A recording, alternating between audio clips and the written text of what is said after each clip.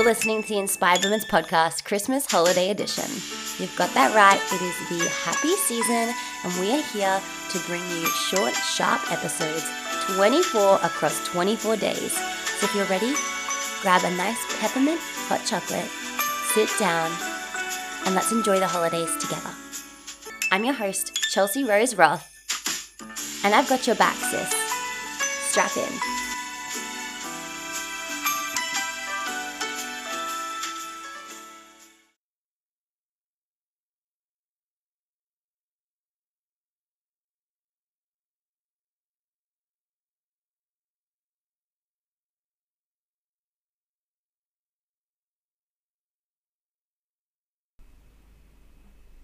Hello, fam, and welcome back to another episode of the Inspired Women's Podcast, Christmas Holiday Edition. And hello to everyone tuning in, watching live on Instagram. This is definitely something that I want to do a lot more moving into the new year. And this is something that you guys are going to be seeing a lot more from me in regards to season 4 of the podcast.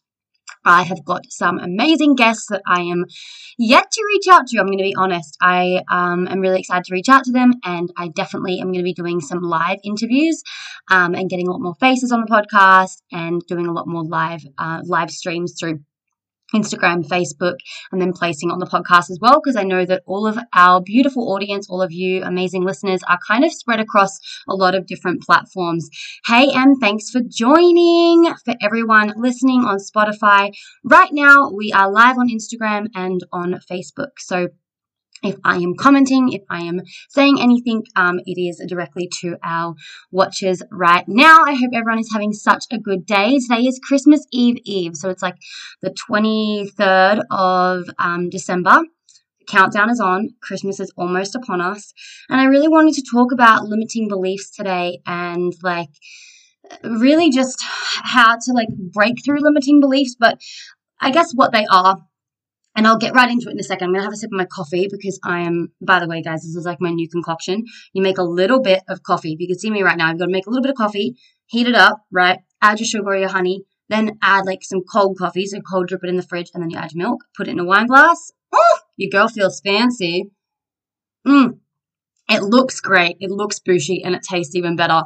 So now that I've had my little sip, let's get into it. So a lot of people ask me what are limiting beliefs. I feel like this comes up a lot. So for those of you that don't know, I launched a Inspired Women's Podcast or Inspired Women's Collective Daily Planner a few weeks ago now. And it's basically a planner that allows you to break through your limiting beliefs, set up your mindset for the day, daily gratitudes. Also, we set intentions for the day. You write down your limiting beliefs, and you also kind of write down how you want to move through them, and you put down your big goals. So what your limiting beliefs are. Limiting beliefs are really something that is ingrained in us from such a young age. So usually it is things that we have gone through in our childhood. It could be, so I'll use this as an example. So growing up, basically, my parents are separated when I was quite young. They separated when I was, I think, 8 or 9, and ever since then I grew up. I had a good childhood and I was always loved and everything like that, but I found that I wasn't that good at school, right? I didn't really get good grades or anything like that. And then I went into high school and I found I went into the arts. I went into creativity, into drama, dance, and I got praised so much because because I was doing well. And so I placed my value, my worth on doing well. I placed my worth on me, being clapped for. I basically lived my life all through high school to be clapped for. And if I wasn't being clapped for, I felt like I wasn't good enough.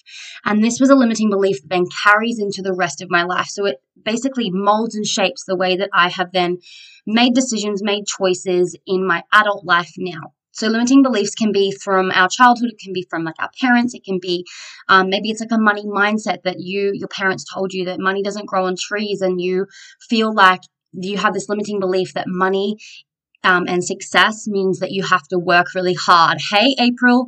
Hey, Brooke. Thanks for jumping on. I'm just talking about limiting beliefs, and we are doing a live recording of the Inspired Women's Podcast right now. So limiting beliefs are these things that we attach ourselves to, like success means hard work, or you can't have success because you went through XYZ.